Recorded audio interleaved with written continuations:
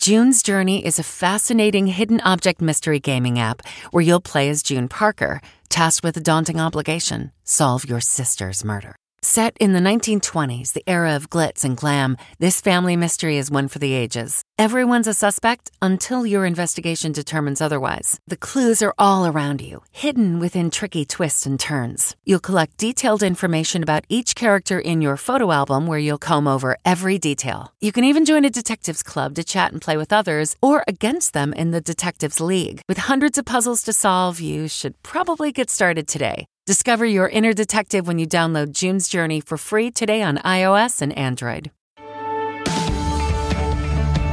Good morning and welcome to CBS This Morning. It is Friday, August 7th, 2020. I'm Jeff Glor with Jerika Duncan and Vladimir Duthier. We're going to begin with a new effort to break the deadlock on a massive new stimulus package on Capitol Hill that ended in failure overnight. Both sides remain a long way apart. The impasse continues as Americans grapple with grim new numbers on the pandemic. The reported death toll has crossed 160,000 nationwide. A model favored by the White House now predicts nearly 300,000 Americans will die from the virus by December, although it says tens of thousands of lives can be saved if more people wear masks. Our lead national correspondent, David Begnaud, is following this in Miami Beach. So, David, what measures are working and what more do experts say is needed? So, Vlad, the White House says the states that have taken measures to limit indoor gatherings and large crowds are starting to see some success. Here in the state of Florida, the numbers are trending in the right direction, but let me be honest with you, Florida's got a long way to go. This morning, there are warning signs that are flashing for several cities and states around the country that the White House is pointing out, and that's where we're going to begin this morning. We are seeing slow uptick in test positivity in cases. That was the White House Coronavirus Task Force Coordinator, Dr. Deborah Birx. She was talking to state and local officials on a conference call that was obtained by the Center for Public Integrity. Dr. Birx flagged 9 U.S. cities as areas of concern for the White House due to high or increasing test positivity rates. The White House is also monitoring California's Central Valley. Hospitalizations and ICU rates in that region are outpacing the rest of the state. Professor Edward Flores of the University of California, Merced, says the people living there are some of the most vulnerable. Whether it's in agriculture or food packing or transportation or healthcare, 1 out of every 3 workers here is an essential worker. To Georgia now, where one school, North Paulding High School, is facing national criticism over this photo that shows packed hallways and few students with masks on. School officials suspended the student who shared the photo for 5 days. And on Wednesday, the principal made this announcement to the school. Anything that's going on social media that is negative or light without permission, that's photography, that's video, that's anything, there will be consequences. What'd you think of that? I thought that was quite weird and just very threatening. That young man is a sophomore who goes to the school. He says he's friends with the student who was suspended, and while he didn't want to share his name with us, he told us he thinks the school overreacted. In the handbook that the school gives us, it does say that you're not allowed to post pictures of the school online and other things like that. However, almost every single student has broken that rule before. Do they require you to wear a mask? No. Are the desks socially distanced in the rooms? No, they are not. Listen, the ACLU has weighed in on what's happened with those students, saying a student's First Amendment rights don't end at the schoolhouse doors when they walk in, and any attempt to punish the kids for speaking out would be unconstitutional. That's the opinion of the ACLU. Georgia is one of 5 states where kids have gone back to school. Some have tested positive, and notably, Jerika, at that school in Georgia, they're not only not requiring kids to wear masks, they're saying it's optional, and we'll leave it up to you to decide. Wow. David Begnaud, thank you very much. New numbers on America's jobs crisis are set to be released this morning. They will reflect uncertainty not seen in this country for decades. As Mark Strassman reports, it's put many Americans on the edge of desperation. It's been very difficult. I think the most difficult part is still to come. For almost 2 decades, Rashonda Williams tended bar in a downtown Chicago hotel.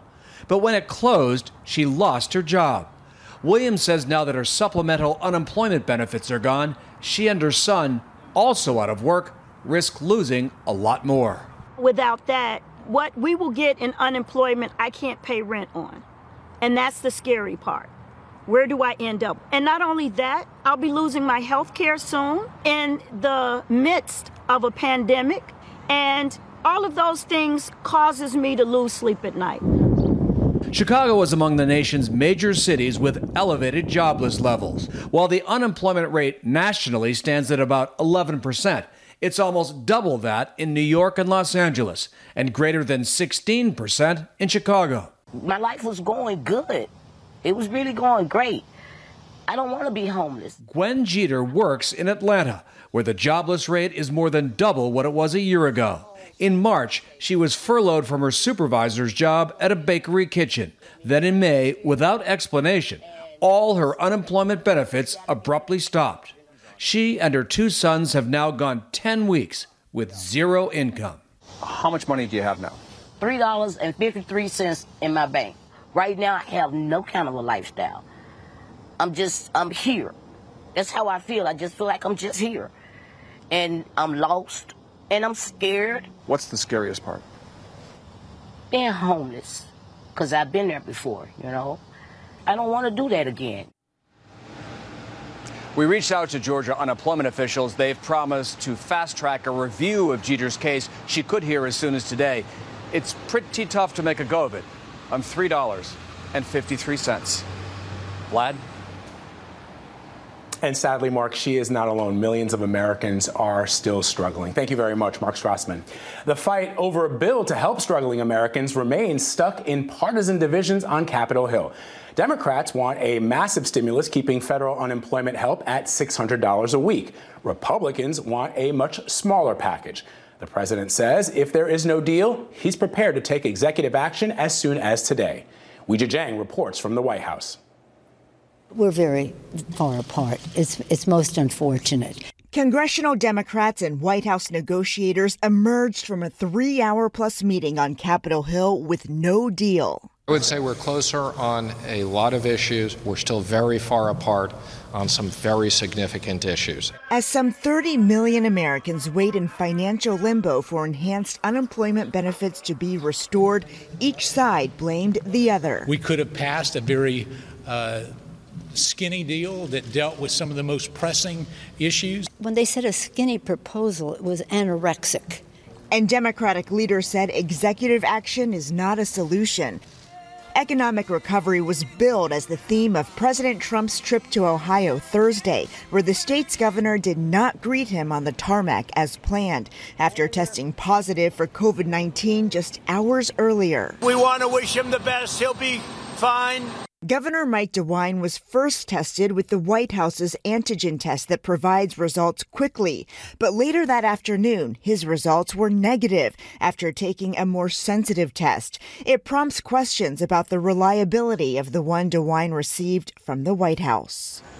And in an expected move, President Trump has signed an executive order against TikTok, deeming it a threat to national security. It bans, quote, any transaction with the app's Chinese parent company, ByteDance, and will go into effect in 45 days. But TikTok is fighting back.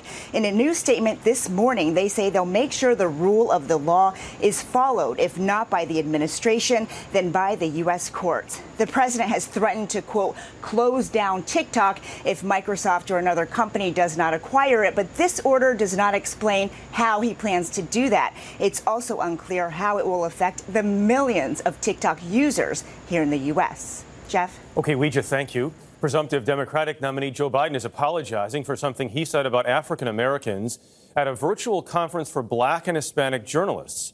Ed O'Keefe is covering campaign 2020. Ed, what did Biden say? Well, good morning, Jeff. The comments came in an interview that lasted almost an hour. He was asked about immigration and how he would engage with Cuba. Here's some of what he had to say. What you all know, but most people don't know, unlike the African-American community, with notable exceptions, the Latino community is an incredibly diverse community with incredibly different attitudes about different things. You go to Florida, you find a very different attitude about immigration in certain places than you do when you're in Arizona. Late last night, Biden clarified the comment, tweeting, "In no way did I mean to suggest the African American community is a monolith. Not by identity, not on issues, not at all." President Trump had jumped all over the comments, calling them an insult to African Americans. And in a separate attack during his visit to Ohio, the president also took aim at Biden's faith. Take away your guns, destroy your Second Amendment, no religion, no anything, hurt the Bible, hurt God. He's against God, he's against guns, he's against energy, our kind of energy. Biden, a devout Catholic, responded by calling the president's comments shameful and said his faith has been a bedrock foundation of his life. The former vice president's propensity for gaffes is one of the reasons why the president's been pushing for them to debate a fourth time in early September, around the time that many Americans can start voting early. But the Commission on Presidential Debates has rejected that request, saying they would only offer up a fourth debate if the president and Biden agree to do so.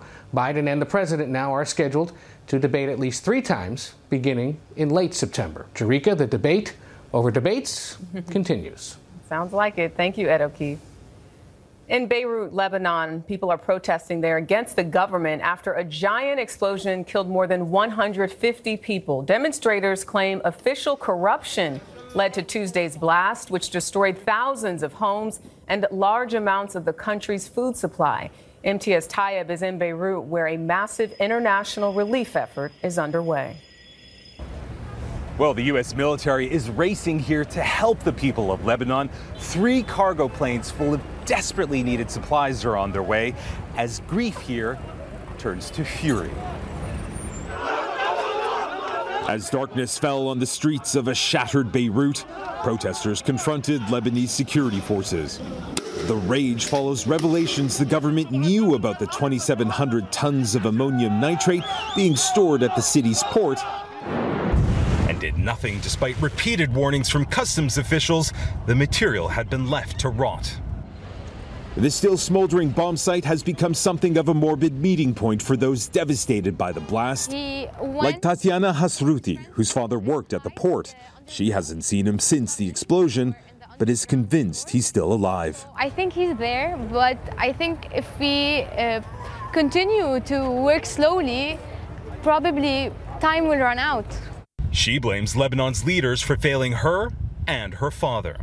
My dad is underground. You don't know if he's breathing, if he's in pain. Families are being shattered now because of a mistake they did. Across Beirut are harrowing stories of survival.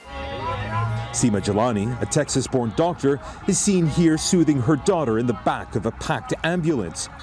4-year-old Iman was badly injured after their home was all but destroyed in the explosion.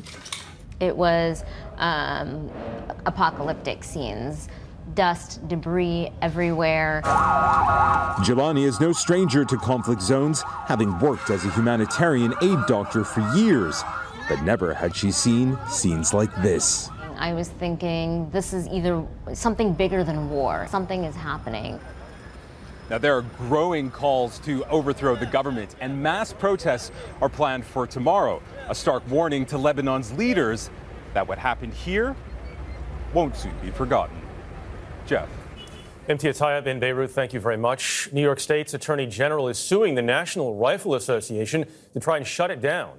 She accuses longtime NRA leader Wayne LaPierre and other top officials of taking money for their personal use, contributing to $64 million in losses. A second lawsuit in Washington, D.C. claims the NRA's main charity misused millions of dollars. Jeff Pegues looks at the alleged misconduct.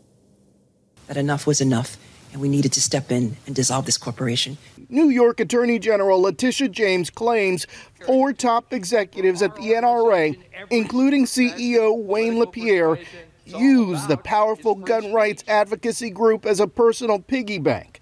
Her lawsuit alleges LaPierre went to the Bahamas with his family by private air charter on at least 8 occasions at a cost of more than $500,000 to the NRA.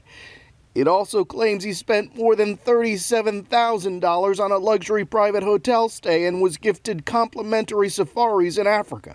It's clear that the NRA has been failing to carry out its stated mission for many, many years, and instead has operated as a breeding ground for greed, abuse, and brazen illegality.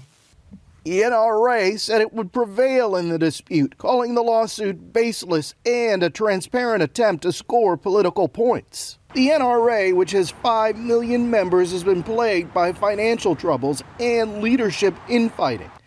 After spending roughly $30 million to support President Trump in 2016, the group reported a $36 million deficit in 2018. Anna Masolia with the Center for Responsive Politics says the NRA is spending considerably less this campaign season. Spending into the red 3 years straight, and so its prospects in the 2020 election are much more cloudy. The NRA has filed a countersuit against the New York lawsuit, which President Trump called terrible. He also suggested that the NRA relocate its headquarters to Texas. Vlad. To be continued. Jeff Pegues, thank you very much. Thank you for listening to the CBS This Morning podcast. Be sure to subscribe to get daily podcast originals. You can watch the CBS This Morning broadcast Monday through Saturday from 7 a.m. to 9 a.m. on your local CBS station or live on the CBS All Access app. Hey, Prime members, you can listen to CBS Mornings on the go ad-free on Amazon Music. Download the Amazon Music app today. Or you can listen ad-free with Wondery Plus in Apple Podcasts. Before you go, tell us about yourself by completing a short survey at Wondery.com/survey. Do you ever feel like there's nothing new in the news? You know there are urgent things happening in the world around you, but all you hear is noise. That's why we made What Next? Our goal is to tell you the stories you haven't heard before, or maybe a different side to the story you thought you already knew all about. I'm Mary Harris, the host of What Next? And I love my job because it helps me cut through the noise of the news. And then I get to bring it to you. Together, we can figure out what next. Many put their hope in Dr. Serhat. His company was worth $500 million. His research promised groundbreaking treatments for HIV and cancer. Scientists, doctors, renowned experts were saying, genius, genius, genius. People that knew him were convinced that he saved their life. But the brilliant doctor was hiding a secret. Do not cross this line that was being messaged to us. Do not cross this line. A secret the doctor was desperate to keep. This was a person who was willing to cold-heartedly just lie to people's faces. We're dealing with an international fugitive. From Wondery, the makers of Over My Dead Body and The Shrink Next Door, comes a new season of Dr. Death, Bad Magic. You can listen to Dr. Death, Bad Magic ad-free by subscribing to Wondery Plus in the Wondery app or on Apple Podcasts.